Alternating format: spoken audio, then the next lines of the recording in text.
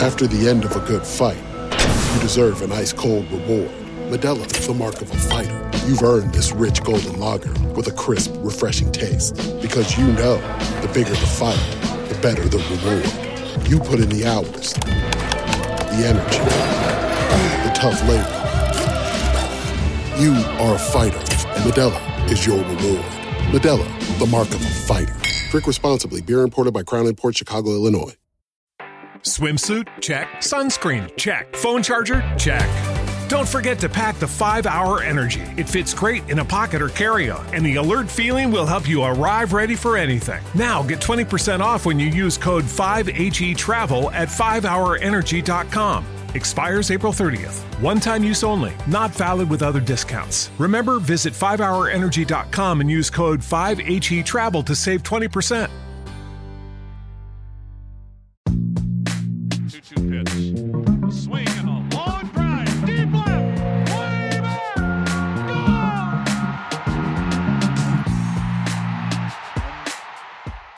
All right, welcome back to another Baseball America podcast. This is your host, Jeff Ponce. It's our first post-lockout podcast of the Top 10 Prospect Podcast Series. I, of course, am in the host seat today because Kyle Glaser is the author of the Los Angeles Dodgers Top 10 and the Top 30 for the Handbook. Kyle, welcome to the show. Thanks, Jeff. Happy to be on with you, and definitely happy the lockout's over so we can get back to talking about actual baseball as opposed to accounting and negotiations. 100%. And we don't have to remind people that there's a lot of baseball going on, like I know you did in the Rangers podcast. So there's just so much going on right now, and we're finally getting some movement, on the MLB side and on the MILB side, with some players getting moved as well. One of the players, of course, always is the Los Angeles Dodgers. And after a big season for the Dodgers in 2020, winning a World Series, obviously, in the shortened season, they then followed it up with a 106-win campaign. They have a top 10 farm system. They're kind of the class of Major League Baseball at this point. Kyle, what are your thoughts on that and sort of this overall view of the Dodger system? Yeah, I mean, take a step back and look at what they did in 2021. Obviously, a lot of disappointment with the way things ended, losing in the NLCS to the Braves. But this team won 106 games last year, with Corey Seager getting hurt again and playing less than 100 games. Cody Bellinger just completely falling apart and hitting 165. Mookie Betts missing 40 games due to injury and having the second worst season of his career. Clayton Kershaw missing 6 weeks and then again not being able to pitch in the postseason. And Trevor Bauer not being available after June because he was placed on administrative leave pending investigation into a sexual assault. I mean, all these things that went wrong normally would have tanked another team's season. Again, Seager, Bellinger, Betts, Bauer, Kershaw, these are stars. All that happened, they still won 106 games, which just is another testament to the insane talent this organization has, the insane depth this organization has.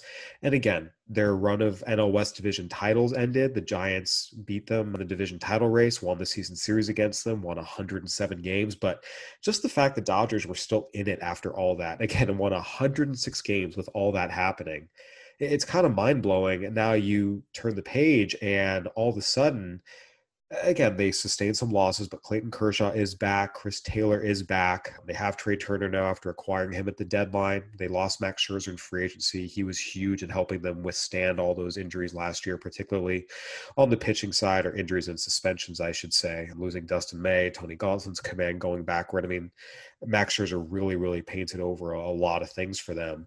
So losing him is significant, but this is a team where there's still a lot of talent here. Again, Corey Seager is gone, Max Scherzer's gone, but Kershaw's back, Taylor's back. You still have Walker Buehler, Julio Urias, Mookie Betts. I mean, this is a team that, for all intents and purposes, is probably still the most talented team in baseball.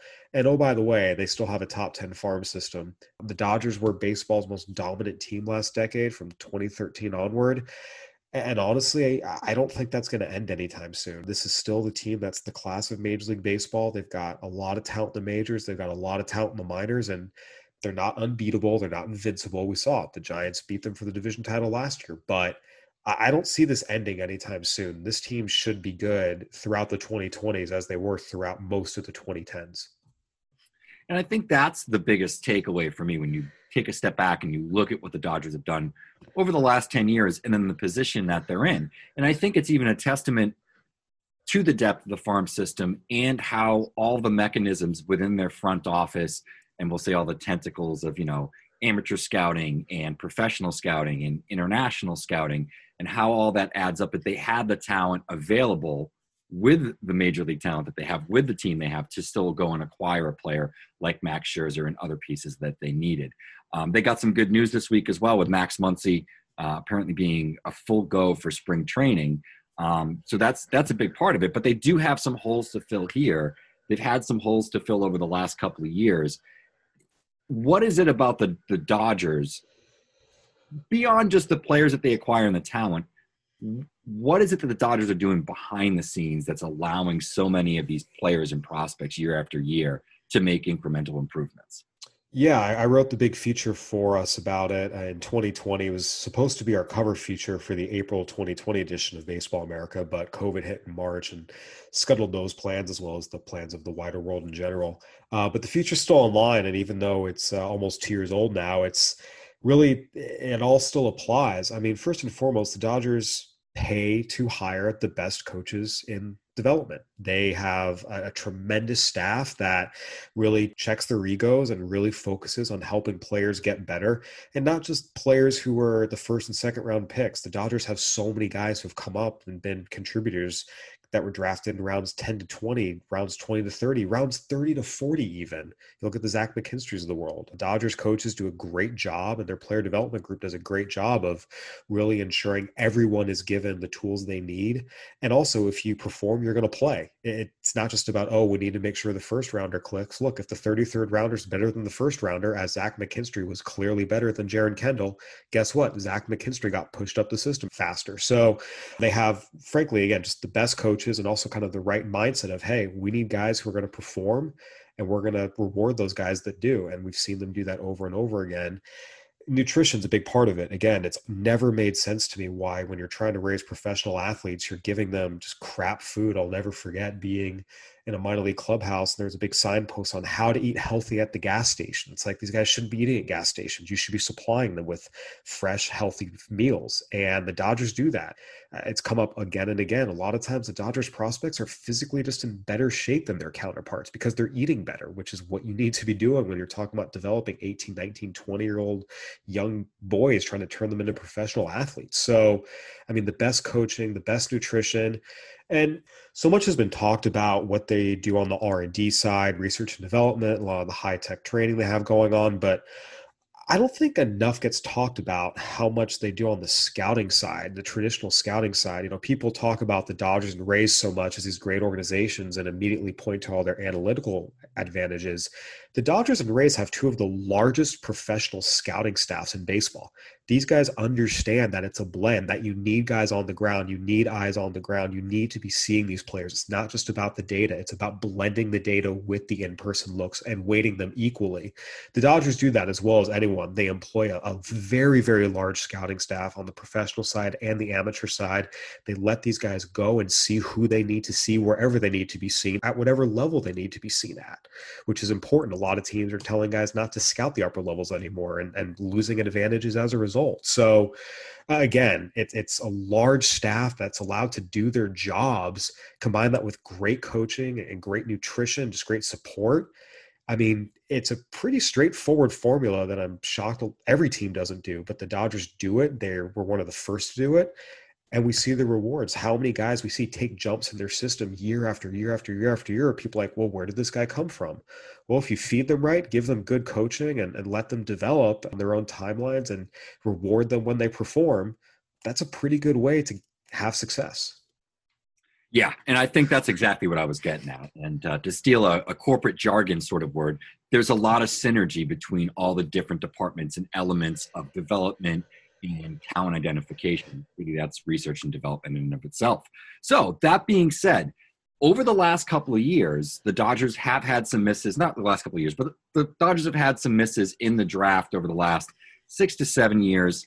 What sort of happened, and I know that you had mentioned this previously, is that the international scouting has sort of picked up the slack, so to speak, on some of those missed first round picks. If we're looking at some guys that maybe didn't hit in the first 2 rounds, you look at, Jaren Kendall, JT Ginn, of course, didn't sign. Cody Hosey thus far has not really performed. Michael Grove, Jimmy Lewis, Morgan Cooper, just to name a few.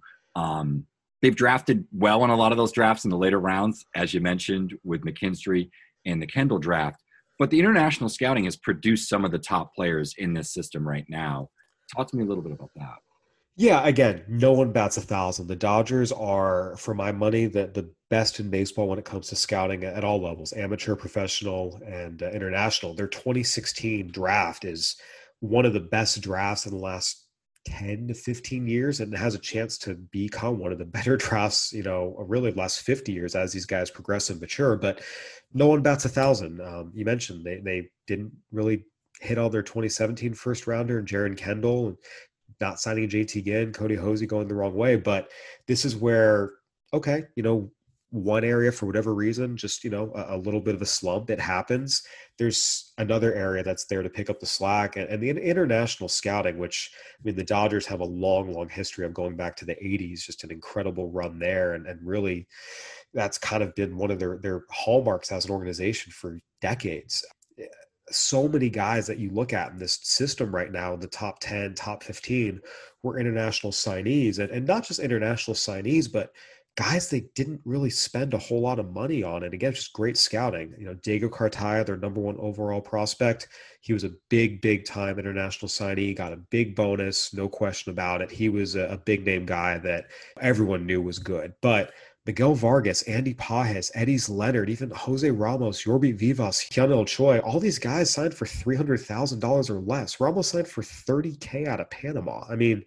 A lot of these were not quote unquote big guys. The Dodgers found them. They got them for relatively low bonuses, and now they're all standout to one of the best systems in baseball. And again, it just goes back to, the Dodgers have the boots on the ground. They combine everything really well, R&D with traditional scouting, and they find guys at every level, internationally, domestically, amateur, professional, it doesn't matter. And you just see that in their system that, hey, for whatever reason, again, it happens to every team. They had a couple drafts that just weren't as productive as some of their others, but because they scouted and signed guys so well internationally, they still have a top 10 farm system. So let's jump into the top 10 of this top 10 farm system. You talked about Diego Cartaya a little bit. He's number 1 in this system.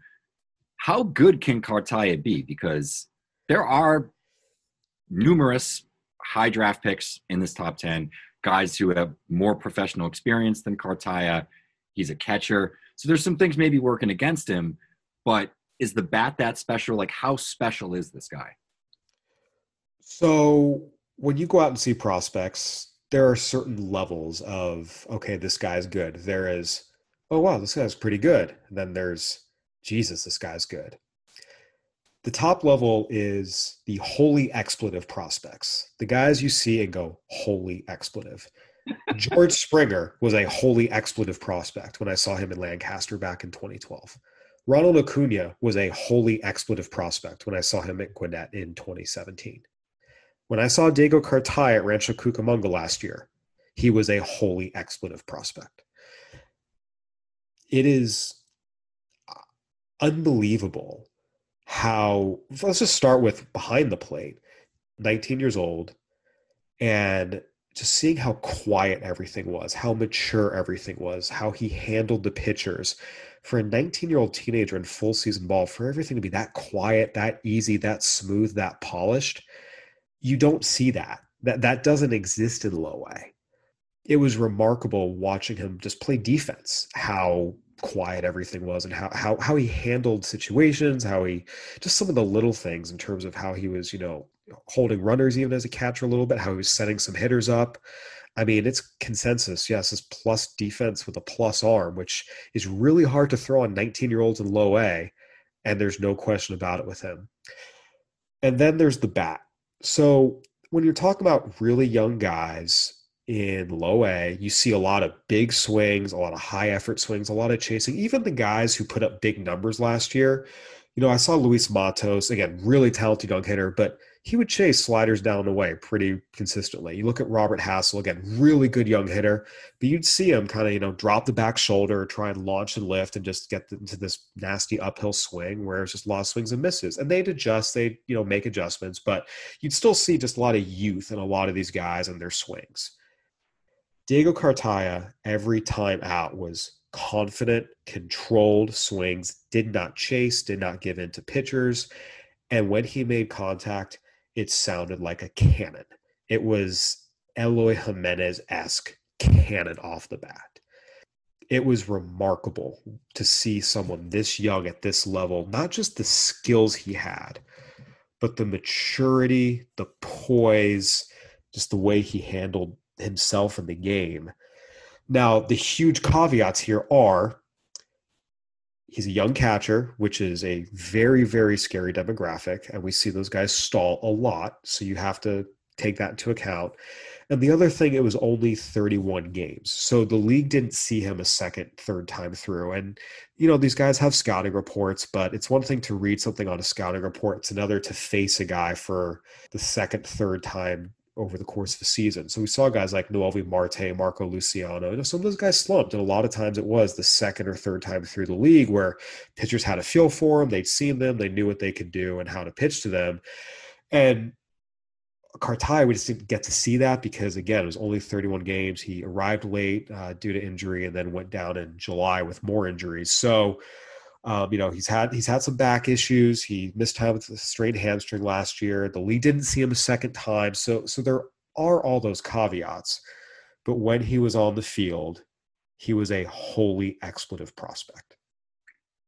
All right. I had to turn down the heat in my basement because but you look at the numbers, obviously they stand out. 31 games.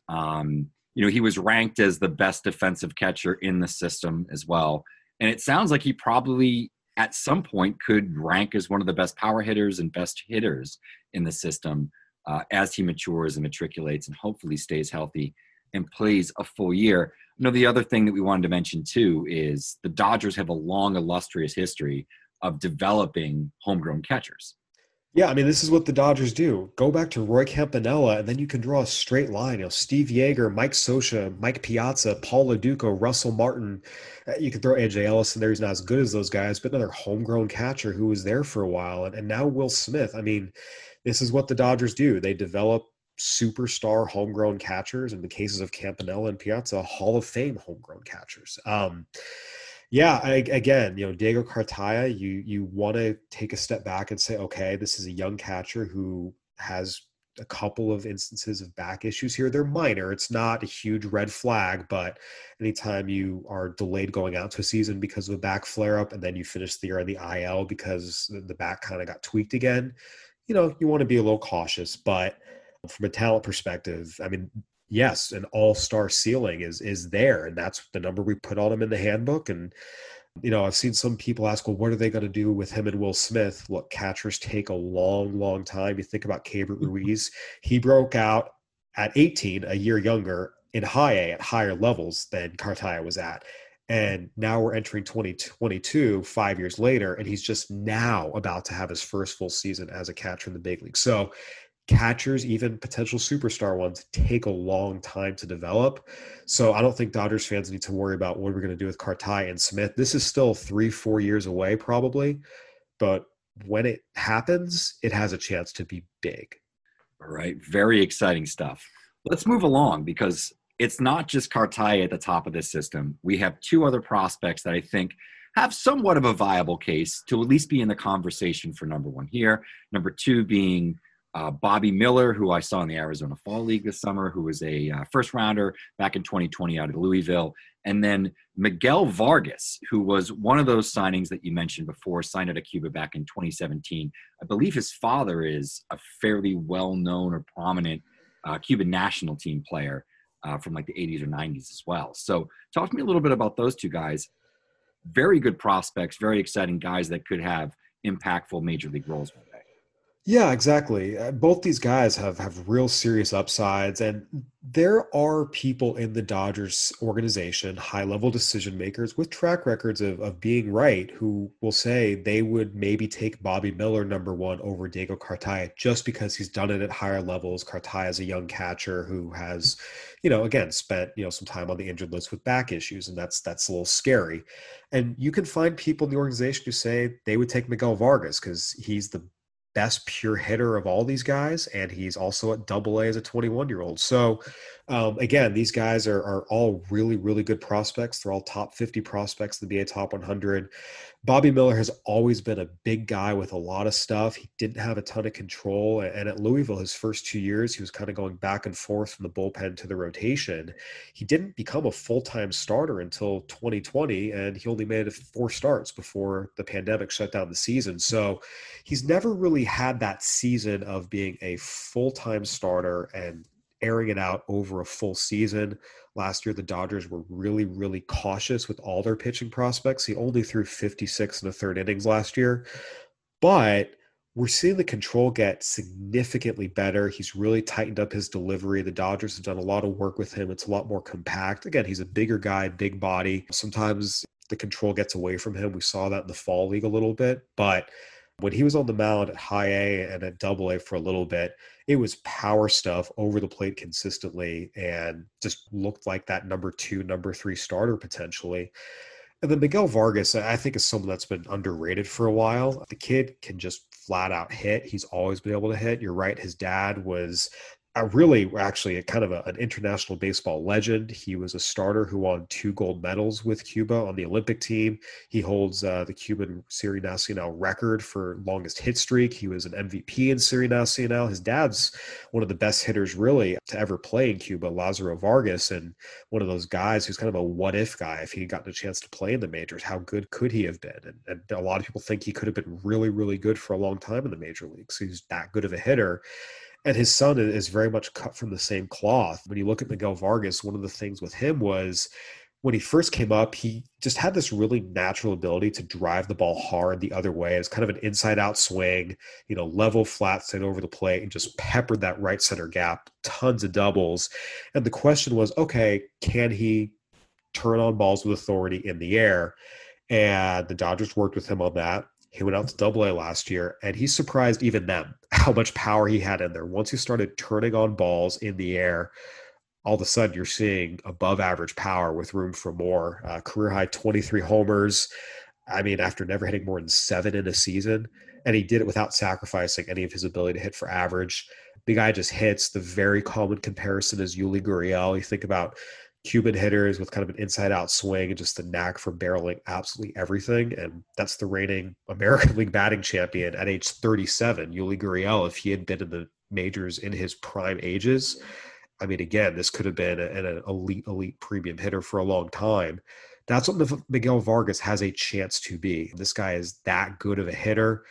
And you just look at his age, his levels, what he's done everywhere.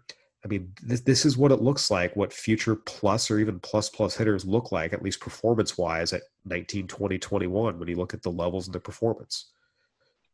So I wanted to move on to the next couple of players who are a couple of college draft picks, actually from the same draft class in 2019.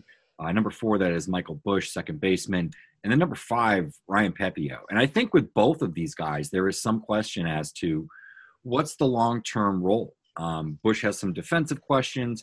Pepiot, there's been some command issues. I think, some folks have wondered, is this a starter? Is this a reliever long-term?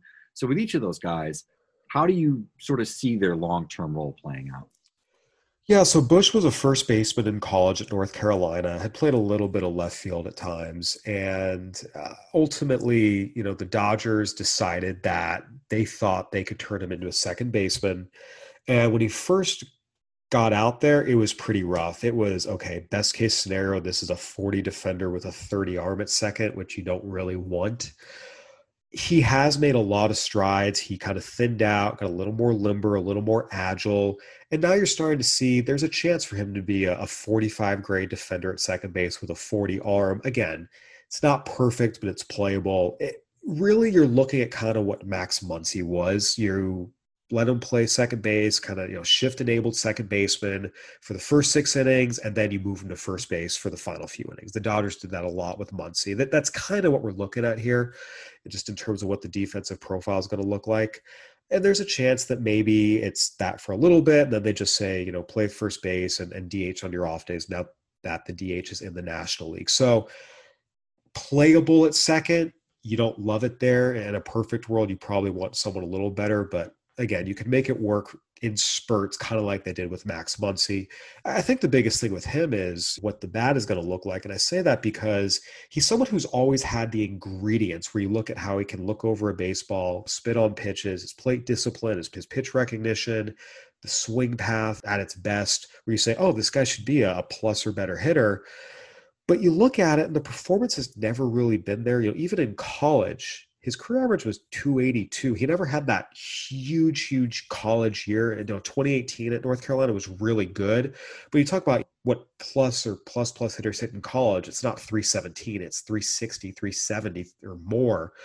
And then in pro ball, it's been a lot of the same, where you see the ingredients. And in fairness, last year was his first full season. He went straight to Double-A. It was a tough assignment, and he got hit on the hand, which, kind of affected him. He wasn't right for a while before he finally did miss some time.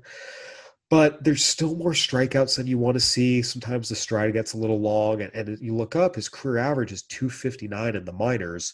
And that's just not what plus hitters in the major leagues hit in the minors. So I think figuring out what type of hitter he's actually going to be is kind of the bigger key here. We did see him really step it up toward the end of the season. He actually had a phone call with Dave Roberts in August, I believe it was, where Roberts challenged him to hit 300 the rest of the year.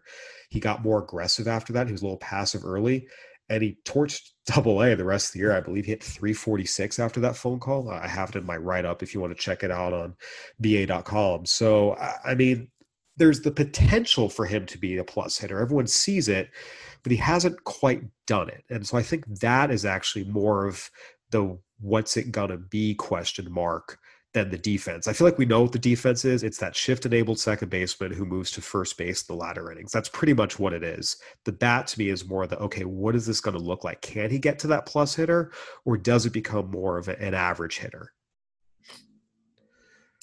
Yeah, and he's one of those guys where, as you said, the plate discipline, and the ability to identify pitches is otherworldly, but it does get overly passive at times.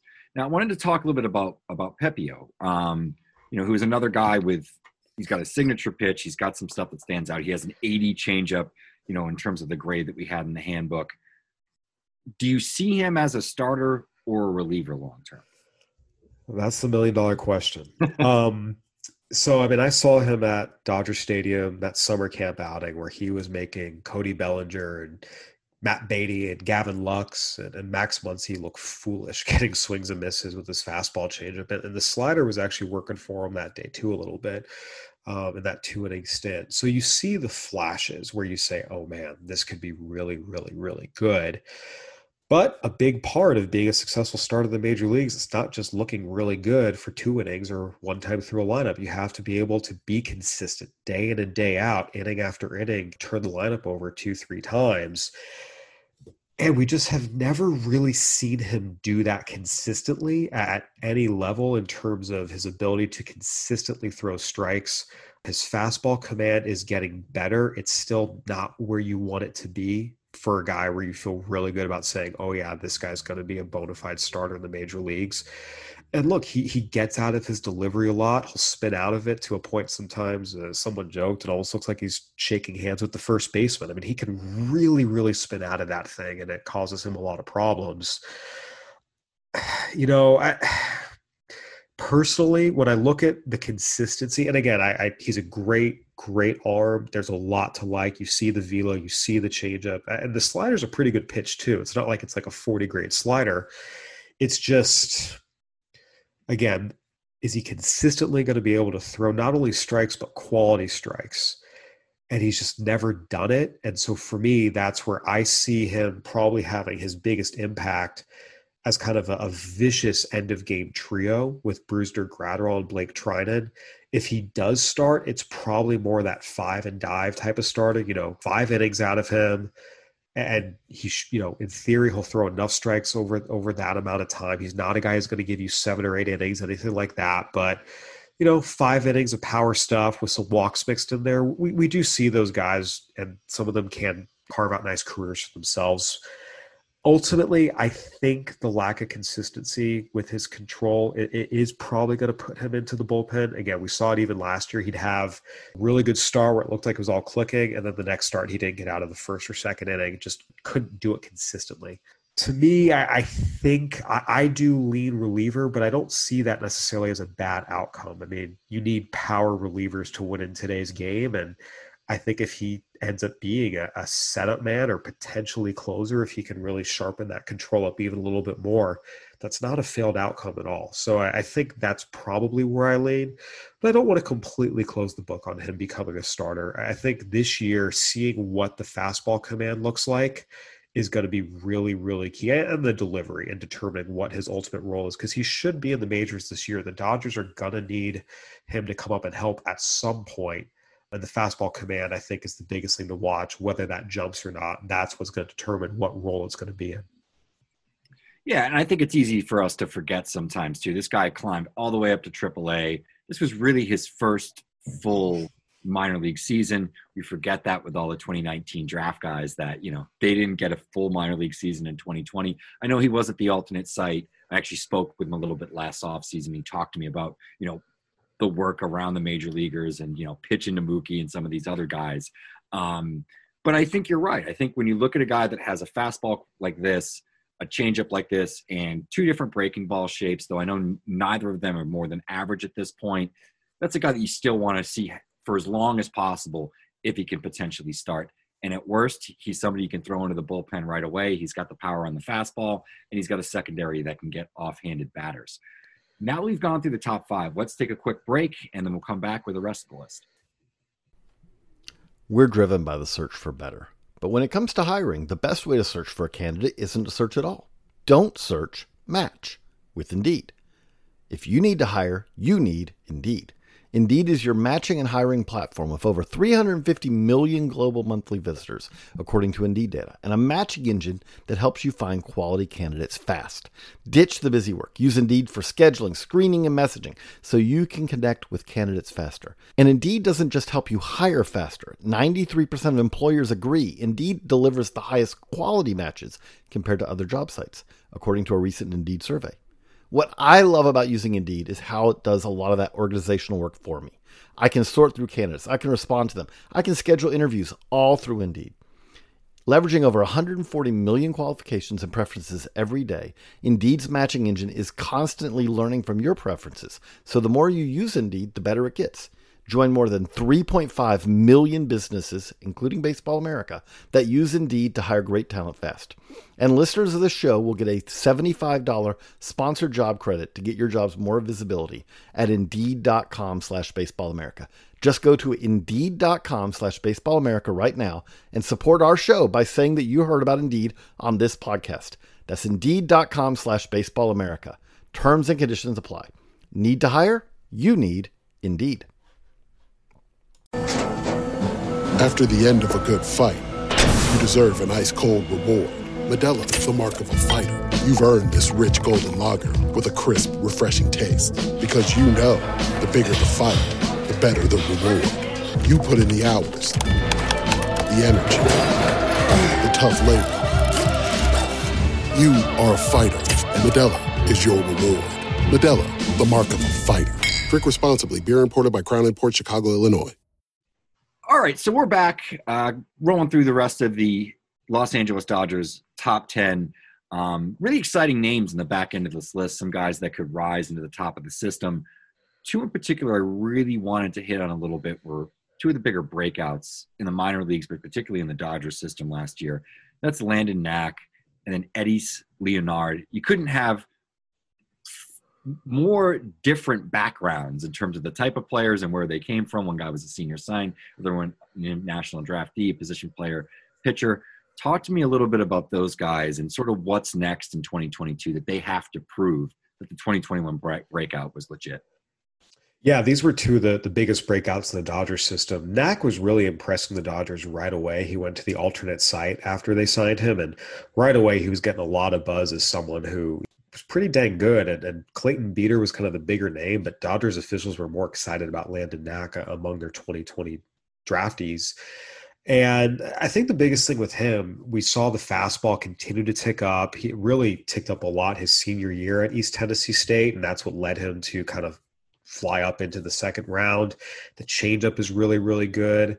We saw the breaking balls flash better, and the control is excellent as well. Got up to Double-A, just a really, really efficient strike thrower. And at the end of the day, if you can just dot your stuff anywhere in the zone and mix your pitches, you're going to have success. There's a lot of sense that he has a chance to be a pretty good, number 4-ish starter. I think the biggest thing with him is just seeing if he can really kind of get his breaking balls to be more consistent. You see his slider flash you above average, but it really needs more power and break. And then his curveball, you'll get some people who will put average on it. You'll find a lot of people who say it's more of a 40-45 pitch. So I think the biggest thing is just getting those breaking balls to be more consistently, even just average, because we see guys who are fastball changeup right-handers with great control a lot of times sail through the minors, and then we get to the majors, they have problems. Chris Paddack being kind of the archetype of that. But Chris Paddack's curveball on a good day is a 40. If Nat can just get that slider consistently in that average-ish range with more power and break, and that curveball again consistently more average-ish, even 45-ish, he should be fine. The biggest thing with him is just really shoring up those breaking balls, getting them more consistent, even just one of them. Doesn't have to be both. But that's the biggest thing. We saw right-handed hitters in particular do pretty well against him last year just because, again, the breakers were not that great. So you want to see that kind of be the biggest thing with him, to take a step forward and show that, okay, this isn't just another fastball changeup guy with great control cruising through the minors. This will be something that works in the majors. And I think he will. We see how he's continued to get better every year. I think he'll be fine. And then Leonard, the biggest thing with him, I saw a lot of him at Rancho last year. He always has had just this fantastic bat speed, but in part because of that, he crushed fastballs, but anything that was below 90 miles an hour, he was just so far out in front of. He didn't know how to stay back on pitches. He was often just ahead of everything. Breaking balls used to give him a lot of trouble. And what fueled his breakout is he started staying back enough on sliders, particularly right-handed sliders. And all of a sudden, he's crushing fastballs, he's hitting sliders and driving them out hard to all fields. That's a really, really, really good place to be for a young, athletic, up the middle type. And now the biggest thing is, okay, he's learned to stay back on sliders. Now can we get him to stay back on changeups and stay back on slower curveballs? He's still way out in front on those sometimes. And again, a lot of this breakout was at low A, although he continued to perform at high A. But once you start talking about double A and guys who actually have 3 pitches, they can locate them a little bit. That's going to be the biggest test for him. So I think, again, both these guys have a chance to be really, really good players. Knack is that number 4, maybe number 5-ish starter, just consistently gives you efficient, quick outings, 5-6 innings, boom, you're out of there. And Leonard is kind of a multi-positional everyday guy. He doesn't really play anywhere well enough defensively to be there every day. He's very erratic in the middle infield, and it's probably going to be more of okay, he plays second today, short today, center today, maybe left a little bit. And he's going to just have to get better everywhere. He's not average anywhere defensively, but really his bat is going to be his carrying tool. So I think as long as he just continues to make strides, and again, he's just so quick with his hands and his swing, just learn to slow it down a little bit, wait back on some of the slower stuff. As he continues to do that, I think we'll see him really have another good season and rise up to be a member of the Dodgers lineup some point in 2023, 2024. Really exciting updates on a couple of breakouts there. And, it leads me to sort of my next thought, and that is there's a lot of depth here sort of in that 8 to, we'll even say 14, 15 range within this system. Who were some of the other guys that were within top 10 consideration? Yeah, I would say putting together this top 10, seeing a lot of these guys myself, a lot of calls with scouts and front office officials, both inside and outside the Dodgers organization. The top 8 were pretty clear cut. I'd say the top 7 especially were slam dunk. These are the top 7, no questions about it. Eddie Leonard, I want to talk to some people a little more about just kind of his development, and he's a little bit aggressive, so I wanted to see if they felt like he was a top 10 guy even with his breakout performance. And ultimately it came back, yeah, no questions asked. So the top 8 were pretty set. Once you got into numbers 8 to 12, 8 to 13, it got a little more fluid, and that's where you started to get differing opinions on how many guys should be in there. So I would say there were probably 4 guys in consideration for the final 2 spots in the top 10. And if you wanted to argue for some of the other guys, I don't think you're wrong. Andre Jackson is just a really athletic guy with a strong arm who was a late conversion to pitching. So even though he's older, he'll be 26 in May, he's still very young pitching wise and still figuring some things out, feel, command, sequencing, but strong arm, changeup's getting better, and he's ready to help the team now. So I think the proximity helps there. Then at number 10, you kind of had a lot of guys who have talent, but there are question marks. You look at Wilman Diaz, he just signed, just made his pro debut, big-time international signee. But again, we have to see what it looks like domestically. An example of that is Luis Rodriguez, who we'll talk about a little later, is another big-time international signee who's no longer even on the 30. You have Maddox Bruns, their first-rounder last year, big left arm, a lot of control questions, whether or not he's going to throw enough strikes. And then Jose Ramos, who was a breakout last year in the rookie levels and at low A in Rancho Cucamonga. Really, really promising player. I like him a lot, but he's a dead red fastball hitter who, as soon as he sees spin, kind of gets out of it a little bit. So ultimately, Diaz is the guy that got a lot of money. People are really, really high on, super young, up the middle athlete. So he kind of slotted in at number 10 as kind of this is the guy with probably the most upside of the group. But you look at him, you look at Bruns, you look at Ramos, you even look at guys like Clayton Beeter and Jacob Amaya, whose ceilings are a little lower, but they have some good things. They've proven it at higher levels. All those guys you can make reasonable arguments for to be this 9 or 10 group, especially the 10 spot, and I don't think it'd be an illegitimate argument. Yeah, and Ramos was one of those guys that I felt like throughout the summer he was a name that wasn't on a lot of radars coming into the year. Then his performance happened, especially early, really gained a lot of helium and was a guy that, had just a lot of buzz in general throughout the industry. People were talking about Ramos as, potential another breakout in the Dodgers system. That said, I want to talk about sort of the other side of things. There's a couple of big names who are outside the top 10. You didn't bring them in as potential top 10 guys either. Cody Hosey being one. I know we've talked about him a little bit at the beginning of the show. The other was a really high dollar international signee in Luis Rodriguez. I believe he was in the same class as Jason Dominguez, if I remember correctly. He's outside your top 30. So updates on those guys, they seem to be heading in the wrong direction.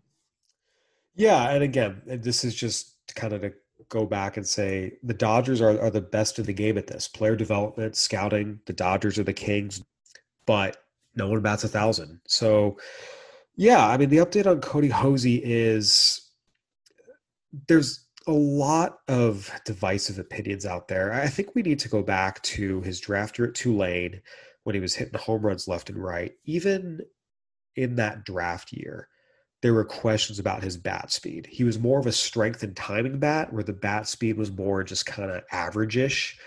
And by the way, that was the assessment of evaluators who believed in him. It wasn't about lack of belief. It's just who he was. He was more of a strength and timing bat than a bat speed guy.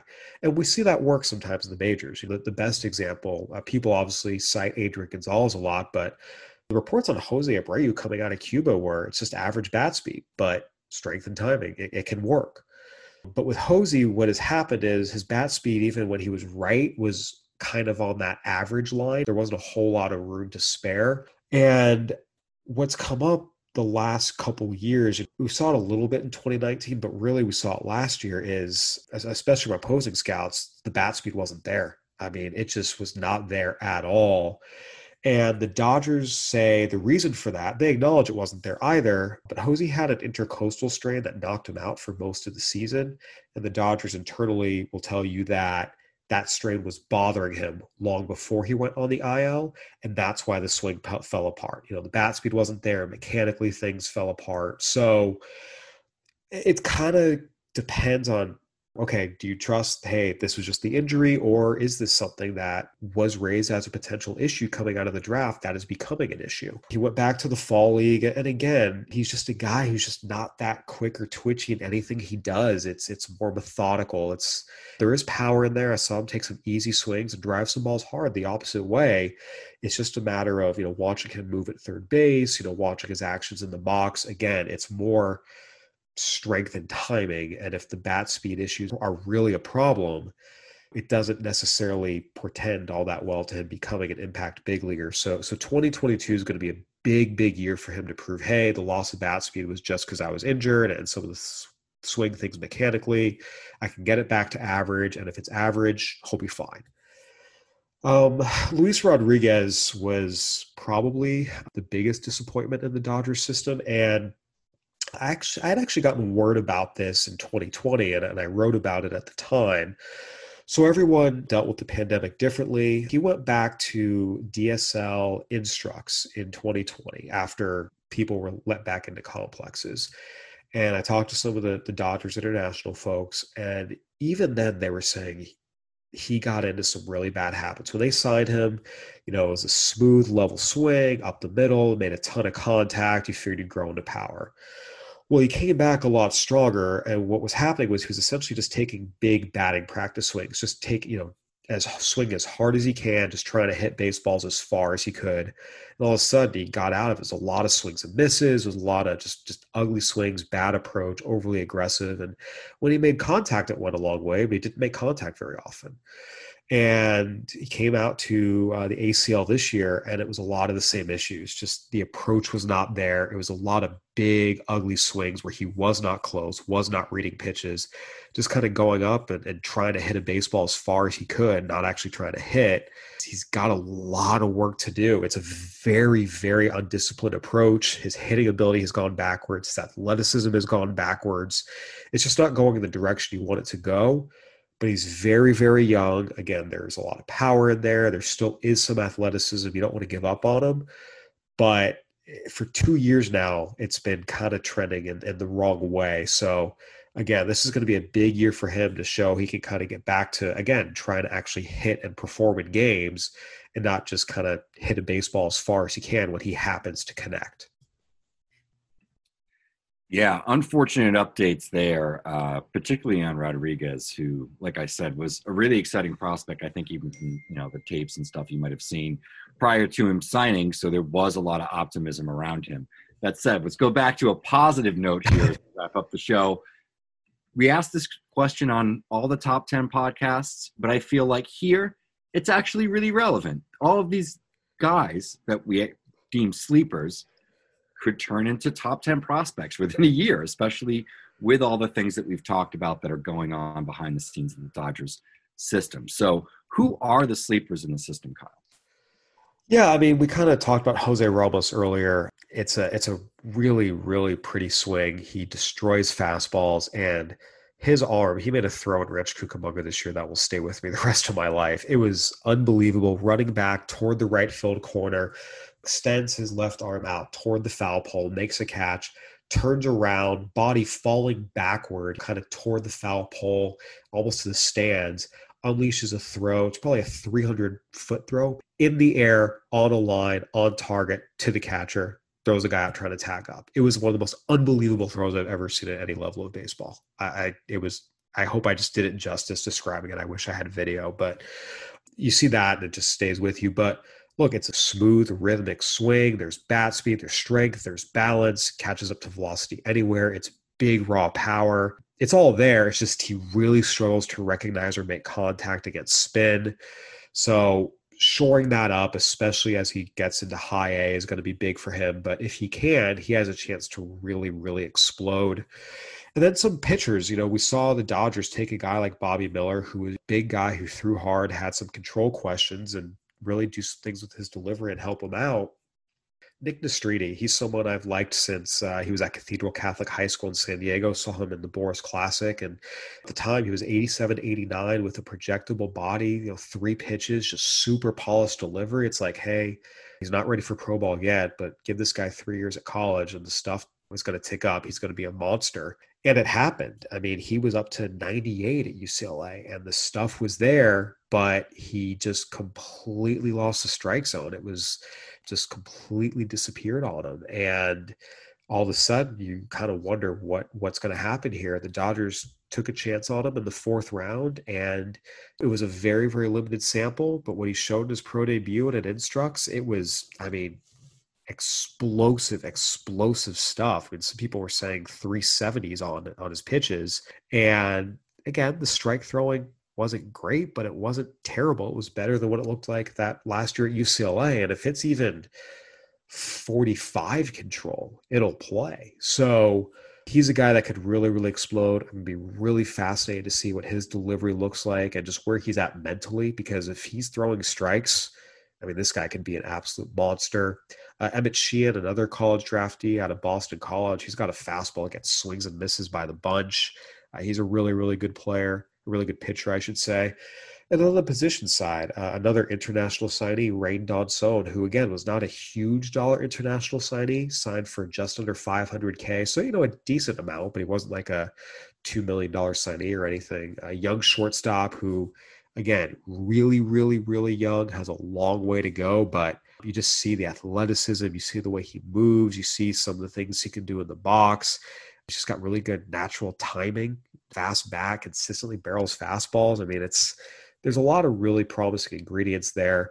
Then you go down, I look at a guy like a Ryan Ward, who had a really loud year up at high A as kind of this next, group of this, Zach Rex, Zach McKinstry, these guys they're finding, not big time guys at all, and just productive, did a lot of swing work and came back a much better player than he was when they first got him in the system. So that's a guy to watch as well, as just someone who could really just kind of take a jump and be the next of these type of players who ends up in the big leagues when a lot of guys drafted above him never come close. So those are just some guys. But again, we talk about the Dodgers and how much talent they have and the infrastructure they have in place to help guys get better. I mean, Eddys Leonard and Yorbit Vivas were 2 guys that no one was talking about last year, even 2 years ago. Not even the Dodgers were talking about them, their front office officials.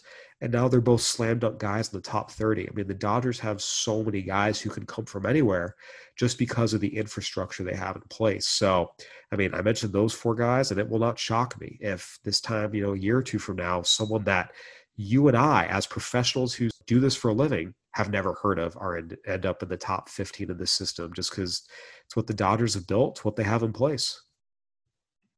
And it's what's always been so exciting about following the Dodgers system and writing it up. And I know you're a lucky man to have that task, and they're gonna keep you busy in the coming years, I'm sure, as they trade out more prospects and draft more underrated gems. But Kyle, thank you for joining me. Listeners, thank you for joining us on another Baseball America podcast. Have a great day.